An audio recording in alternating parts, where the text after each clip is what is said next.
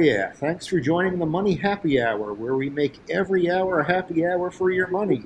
I'm your host, Tom, the Savings Captain, and of course, I'm joined by my producer, Radish, the hardest working dog in podcasting.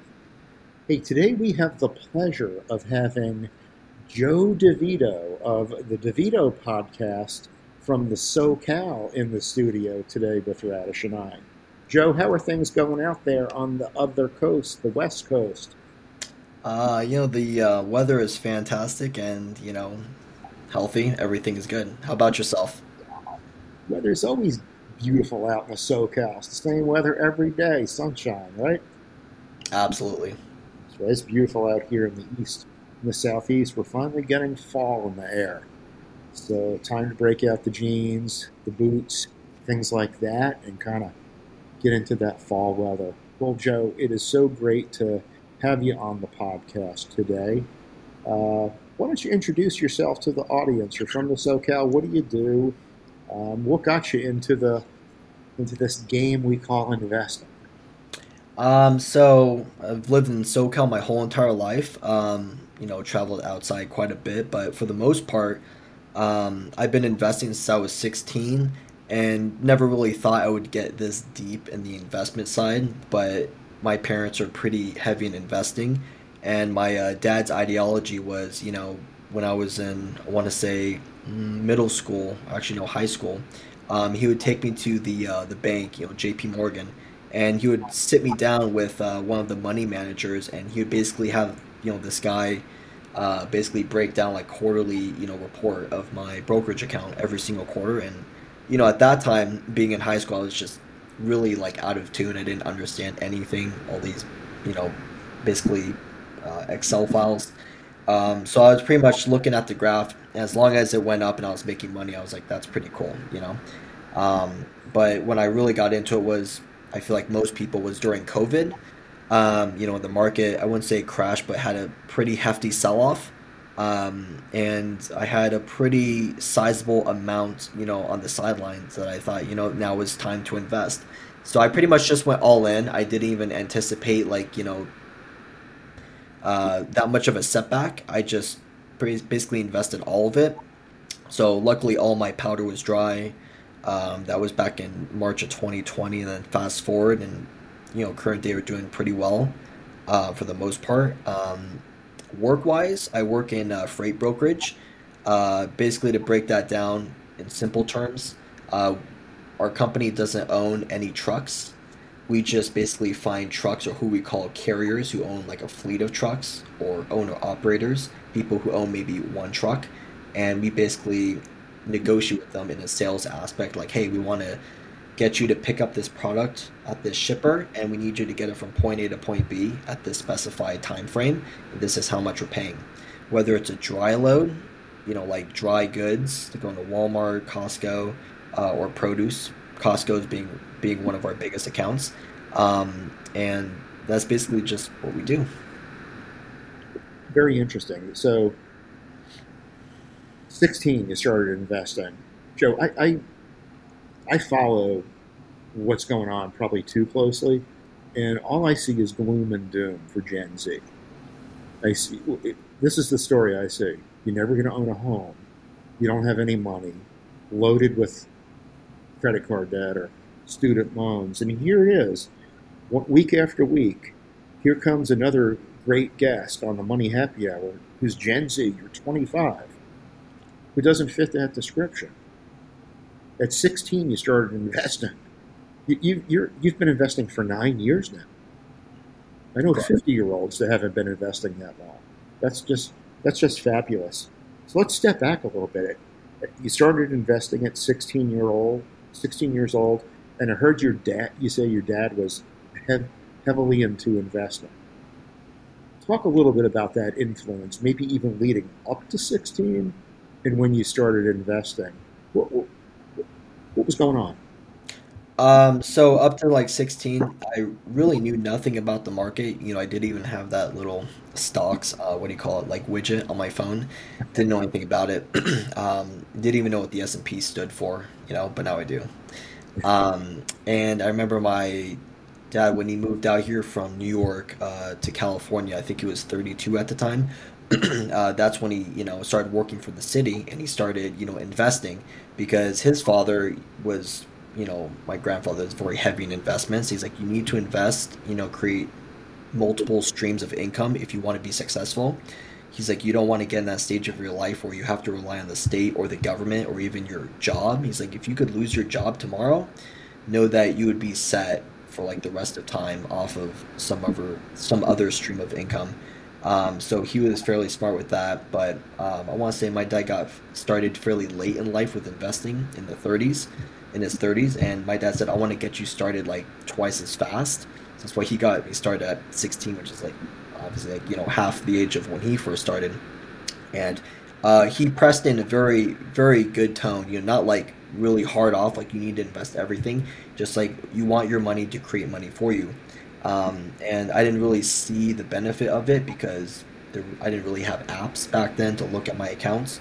But when I started seeing that money create more money, the dividend reinvestments, the growth, then I was like, wow, I'm pretty much sold on this whole idea. And then I realized, like, wow, in certain years, like you could literally make more than what most people make gross, at their jobs. And it's like, and that's just investing. That's not, real estate or any other type of business. So, yeah.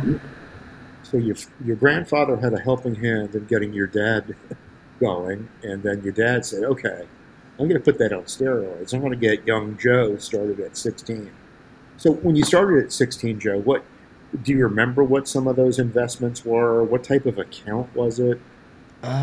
So it was I banked with Chase, and it was some mutual fund with Chase. Nothing special, nothing like super growthy.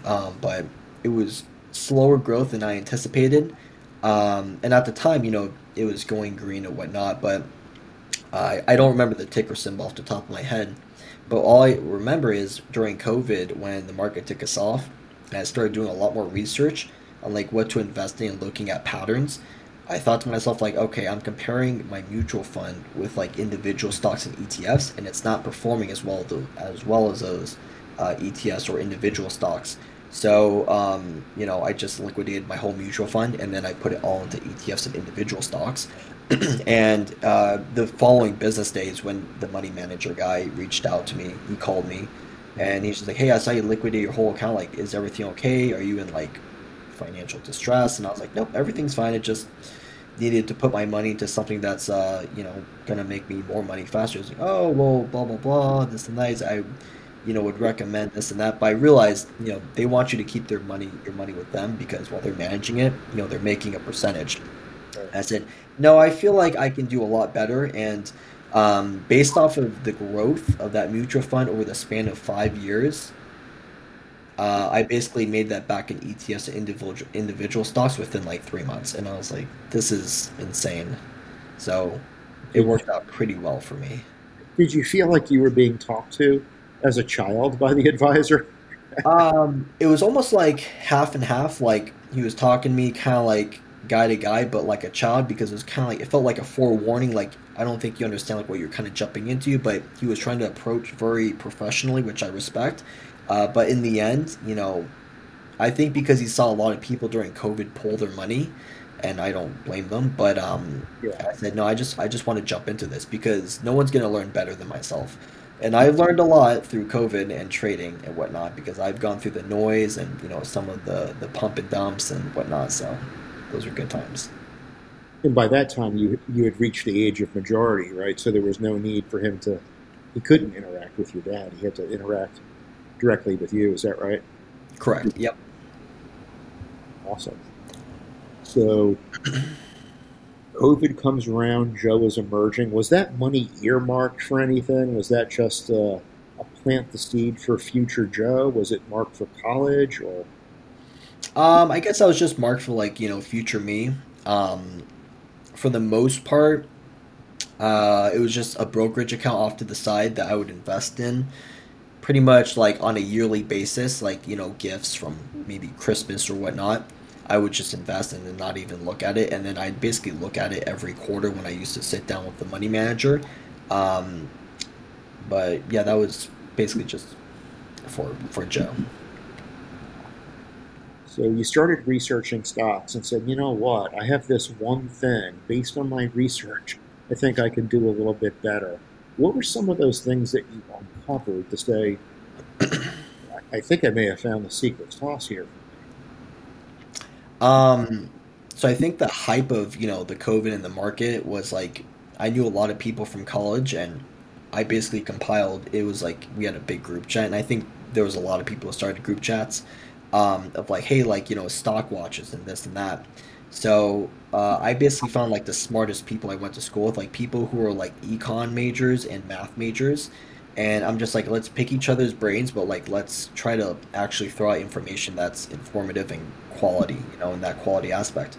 And, the law, I realized like maybe after a month or so, it didn't really work out because they didn't really know more than, we didn't know more than each other.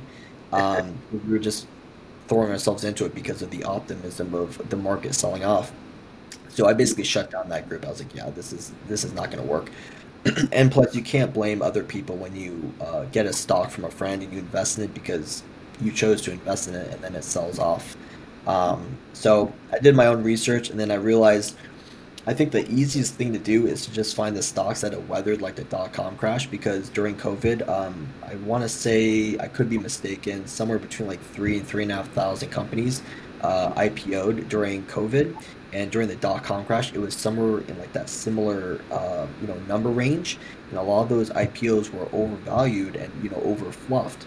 So then when they all sold off, as you can tell in the graphs back in 2000, a lot of them lost majority of their valuations and went under. And we saw that recently in the last 2 years or so with a lot of IPOs that didn't do so well. And weirdly enough, a lot of those IPOs were in a lot of these like newer born ETFs. These ETFs started selling off heavily, but what did not sell off heavily? VOO, SPY, SCHD, SCHG, all those because they've been around for a while. They don't really hold majority of these newer IPOs. They're more solid stocks, especially stocks that have weathered through the dot-com crash. So if they can weather through that, they have the cash pile, they have the leadership, they have the ingenuity, that and the what do you call it? The I'm blanking. Survivability. Fundamentals.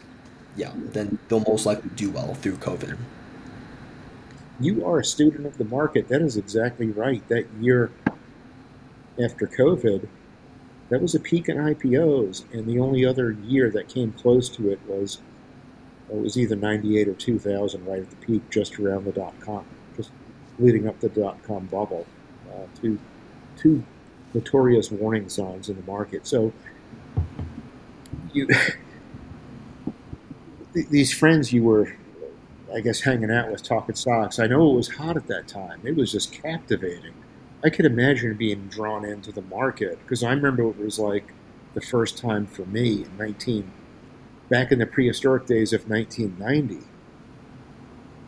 You saw things like AMC and GameStop, just things like that. Were those the types of stocks you were talking about on the individual level, or were they more mature businesses?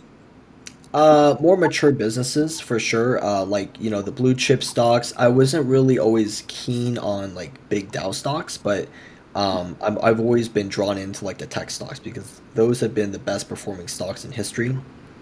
Like the big techs like Apple, Nvidia, Amazon, Tesla. So those companies have outperformed and done pretty well for me. But I've never really gotten drawn into the AMC and GameStop because like I had a feeling what was going to happen, so I basically just kind of watched on the sidelines. So let's see, we got strike one so far for Gen Z. You already got one strike. You're 25 and you've been investing for 9 years. So I question if you're really 25. We might need to see some proof of age here in a minute. Is it the beard? Yeah, well, the beard could be, it could be a disguise, but we'll let that go. But we'll use another test. So another thing, all Gen Zers have student loan debt. How much student loan debt did you accumulate in college? Zero. How did you do it? I'll be honest, I had the good fortunate part of my parents supporting me throughout college, and then as well as using investments that just weirdly enough, grew. and did well. So, and I made a deal with my parents, which, they were a little bit easy on me going through college. But if I said if I didn't pass a class, like I would reimburse them for that amount. And it would just really, strike a nerve in my mind that, the fact that you have to liquidate part of your account, to pay for a class that you didn't pass, that really hits a nerve. Like, don't let it happen again, type of thing. My parents are like, hey, classes are hard, this and that. And I think, funny enough, my dad was easier on me going through college because he never finished college, but he's done like 2 to 3 times better than a lot of people who did go to college. But he just had that working mentality. He just extremely hard worker. Not to say you shouldn't go to college. And then my mom went to Cal State Long Beach, but a lot of topics and classes I took in college for business were things that like he had uh, not the most like pristine knowledge in like economics, macro econ, finance, that type of stuff. So he knew like the level of like the magnitude in terms of like what the classes required, on an educational scale, and the fact that you try to cram this in the span of a couple of months and then you take a final exam, it's not easy. But yeah, I finished off college luckily with zero debt, 4 years, didn't have to spend an extra semester there. Then once I left, it was just hitting the ground running, working, and then just stacking away money. 4 years and done, no college debt. You get out of college, and then you become a productive member of society. You've been working a job 3 months straight out of college. What was that like for you? So work out of college was pretty bumpy because I graduated in May of 2020, so right in the middle of COVID. I had a lot of, and this is the interesting part. So I had a lot of offers out of state and interviews like in Arizona, Texas, because I have like I just feel like I would love to live in states like those. They seem very free. And when COVID happened, all those offers just like vanished because COVID put everything on hold. So I said, when in doubt, just stick it out, stay in California. And I had an internship prior to when I left college. It was from February 2020 to June of 2020, so a couple of months. And that was a federally funded organization that one of my professors worked at. And they provided small businesses with loans, whereas if they went to a bank, they wouldn't qualify, so they go to this federally funded organization. And during those couple of months when COVID was in full bloom, we saw volume increase by like 300%. I think it was like 300 businesses, and then it increased like over 1,000. And I was like, because all these businesses need, funding and, loans. I did that up until June. Internship ended, and then looking for a job. It was kind of weak on my part because I'm out of college, and you still have like that soft mentality, like, oh, COVID, extended vacation. In a sense, the whole country's on hold. I didn't find a job until that following January. So I went from basically June to January unemployed, and I was just trading stocks in between then. And I'll be honest, I don't talk about this whole lot, but I was trading stock options. Probably not what you want to do when you first start off. Not on my Robinhood account, but on a different platform. And I went through a lot of trial and error, a lot of anxiety because when you hold stock, you're at the mercy of the market. But when you trade options, you're pretty much like doubling down at the bottom, the mercy of the market. So it's like all in or nothing, basically. Yeah. And probably watching every momentary move in the underlying stock. Is that right? Yep, like you wake up and you see just straight red, in like the double digit percentage, or you see green. Like there were days when I was like, whoa, like my portfolio is up like 20 or 30%. Other days where it's like, geez, like and I couldn't sleep at night. A lot of anxiety. I'm like, how do people do this for a living? Well, it was my money. And I haven't played options now for I want to say like the last almost 2 years now because I cut it off completely. Just realized it was pretty much more of like a losing battle, and you could do all this statistical analysis you want, but at the end of the day, the market's going to move however it wants to move. And I was very volatile with my trading. Like I was basically investing like well into the five figures when it came to options, and I want to say at a certain point, like it was going extremely well. I finished off in the green, which is great, but I did take my losses. But I think the best part was that I learned that options just pretty much one was not for me, and two was that I finished off in the green and then I turned it off and never touched it since, and I have no urge to. And I look at my losses once in a while just to remember like it is what it is. I'm accepting of it. And I'm not afraid to say like one of my biggest losses was like 25 grand. And it's like, okay, it's easy to, look at that kind of loss when you don't have like debt. But one of my biggest wins was like, something like 50 something thousand. But then I realized like, you can make that much, you can lose 25 grand. Is that sustainable? Is it consistent? Would Tom look at me and go, Joe, get it together, type of thing. You can't be doing that. I'd be like, yeah, probably. So I haven't traded options since then, and since investing, it's been zero anxiety for me. Like my tolerance level is like the highest thing could be after trading options. So seeing sell-offs doesn't bother me. What a level-headed way of looking at it, and a way of recognizing, hey, I got my degree in stock investing, and it didn't really cost me anything. I got out of here with my money and all my teeth. Let me quit while I'm ahead. So, folks, obviously, we're having a conversation with another very successful, well-grounded member, we think, member of Gen Z. I'm starting to get skeptical because already we've learned that Joe has been investing for 9 years. He's went to college, has no debt. So I question if he truly is 25. But I have been following Joe on Twitter since I started on Twitter back in March, roughly around then. And I will say, if you're not following Joe Devito, and his information will be in the show notes and everything, you've got to follow him. If you're a fellow member of Gen Z, this guy's got it together, has some of the most insightful posts that I think more people need to see. If you're older than Joe, I mean, he's just, to me, it speaks of uh, just the hope I have for the whole generation of Gen Z, and what they got in them. So, Joe, we've got 2 strikes so far. I'm keeping score, okay? I'm keeping count, all right? Got 2 strikes. Nope. You're investing, no college debt. So this is it. Counts 0 and 2 right now. This is the one. Are you going to strike out? Are you really Gen Z? How much credit card debt? How much consumer debt do you have? Zero. Car, how much of a car loan do you have? I This may sound weird, but I bought my car in cash when I was in high school.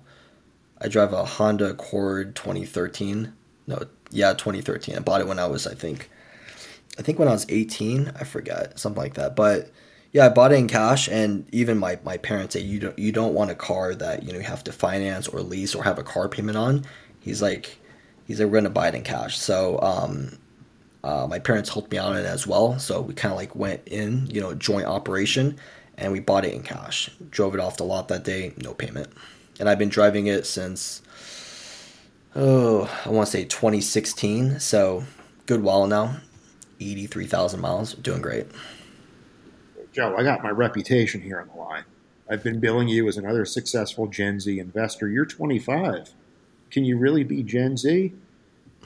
You've been investing for 9 years, no college debt, no consumer debt, no car loan. I'm going to need to see 2 forms of ID to prove your age. No social Fantastic, security. man. Fantastic. Take a cheer. What a head start. I just put a post out the other day where I think my prediction is, and I asked people to bookmark it, come back in 30 years. I think Gen Z, based on the environment that you're kind of growing up in, some of it is eerily similar to what I saw in the Great Depression era, the era my parents grew up in, and they turned out to be probably the most responsible generation in handling money. I think we're going to see the same thing unfold. I may not be around in 30 years, but I think in 30 years you'll be my age. Say, pull that up, and on your podcast cover that, and say there was once a guy, Tom the savings captain, that made this bold prediction. So, Joe, let me ask you this. This is a hot thing going around. I think TikTok, 401ks are a scam. What do you think about that? Um, I'm guilty for having a TikTok during COVID, I probably had it for about 2 weeks and then I deleted it. I couldn't. Too much scrolling. And honestly, the marketing of TikTok is genius because humans, our psychological attention span is something like 10 to 15 seconds. So you're just swiping videos, and I couldn't do it. But I don't have that. I do think there is decent knowledge on TikTok if you find the right people. Yeah. But there can be a lot of scams out there. People trying to promote, products or financial information. 401ks, I see this all the time on Twitter, and I'm not against it. If anything, when I first started my job, I just hit the 2 year mark, my company, so that's pretty cool. Um, After 3 months, you can start investing in 401k, and this might really shock you, but um, my company matches 40% on the dollar, up to 15% of like your contribution. Right. So I know that the 401k limit now is like $22,500 a year. Yeah. So, for every paycheck, let's just say I'm investing the max 15%, like you're allowed to. Out of that 15%, they match 40 cents on the dollar. So it's just, because I know a lot of people, I think they only get like something up to 6% match for like the first, 8% or something like that. But I think that's one of the like the golden eggs, as I call it. And I have the good fortune of working on the floor, second floor below all the CEOs and everything, the sons who inherited the company, and they said that is one of the things that our father, before he passed away, one, he said take care of the employees, and one that was the match with the 401k, and that creates a lot of retention. So. So doesn't sound like a scam in your estimation, does it?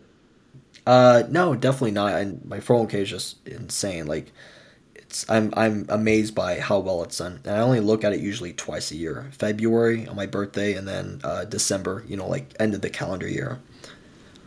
Nice. So Joe, I've gotten to listen to your podcast a little bit. Why don't you talk a little bit about that? What is it? Where can we find you? What do you cover on that? So you can find it anywhere on my channel. I have like one of those link trees, and I basically talk about pretty much anything that just kind of comes to mind, which I am trying to narrow it down to more specific topics. But for the most part, mental like health and well-being, just basically like being a better person. And I did realize like post college, the way you eat, the way you conduct yourself, in like such an orderly fashion, whether it's the diet you eat every single day, working out, the people you interact with, that's very important. So I like to talk a lot about that type of stuff, investing, current news and topics, and the last part is hunting, which I got into during COVID. Awesome. That's good. So I'll be sure to put links to all your links in the show notes for the audience. Um, what do you have any like 5 year type plans, goals, anything like that, professionally or financially that you want to achieve? Um, Man, that's an excellent question. It's funny because my parents asked me that too. It was like, "What's your, long term goal, short term goal?" I would like to become, like a broker at my company. There's a significant pay raise and more opportunity to excel. And it's amazing to me how, I went all throughout college, got a business degree, applied to maybe 300 or 400 jobs before this one stuck. And I realized a lot of people don't care about college degrees. And I hit 1 year at this company, and then a lot of companies flooded in trying to poach me. I'm like, wow, it's basically the name, that speaks for itself. But I'd like to become a broker because of not just basically because of the pay, there is a big pay raise, more because it's an opportunity to further represent the company in that fashion. So it shows that you're willing to move up in the company to take on more responsibility, and also nurture the next generation that comes after you. And I'm not doing it, for more authority. I know some people who wanted to become a broker because they feel like they would get more respect. Your respect starts at the bottom, and I'm technically a lower position than certain brokers, and yet I'm respected more than some of the brokers in my office because I know where I came from on that pyramid, that hierarchy. And a lot of people know that I have integrity, and that when it comes down to it, I don't abandon my values or my morals for just some quick buck, or stealing a load, for example. Long term goal, man. putting me on the spot, but that's a good thing. I would say by 30, which is in 5 years, give or take, own real estate. Um, and another thing too that a lot of people would disagree with when it comes to owning real estate is like my parents, they got their house I think back in the 90s, and it was like a fairly expensive house back then. They paid it off in 12 years, and they were told like no, you have to pay it off in 30 years, because you get like tax write-offs. They said no, we're gonna pay it off fast. So they paid it off in 12 years, 20-year mortgage, and that's inspiring to me because it goes against that societal norm that you have to wait 30, and now they have 40 and 50-year mortgages, which is insane to me. So my goal is to basically put down at least like 60 to 80% on a home, and I know I can do that in like the next few years. It's just a matter of like where to buy real estate.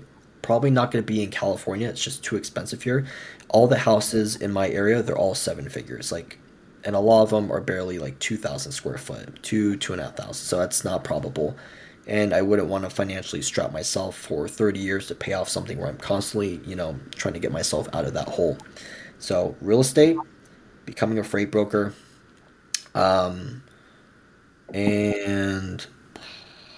I'm not really too concerned on my net worth because, net worth can be obtained through hard work, contributions, inheritances. I look at people who get inheritances and they, it's respectable, but I like to work for my money. So I'm just gonna shoot for a seven figure net worth by 30. I think that's a very conservative goal, and I would say that's my three goals long term.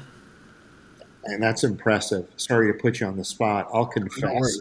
I'll look back when I was 25. Let's put it this way: believe it or not, 25 or 30, I was still playing Nintendo. I was married, and those were some of my goals. Nintendo, Madden football had come out, NCAA college football. That was my gig. So people see me now as, oh, you're Tom, the savings captain in financial services forever. You did everything perfect, and you follow my content. You've listened to some of the episodes on here. No, I've made all the mistakes, but I love the way you say it. Do it for the right reason. Work hard. Stay with it. You're going to accumulate wealth. I love how you say it, the societal norms. Things will shake out your way. 'Cause who wants to be normal?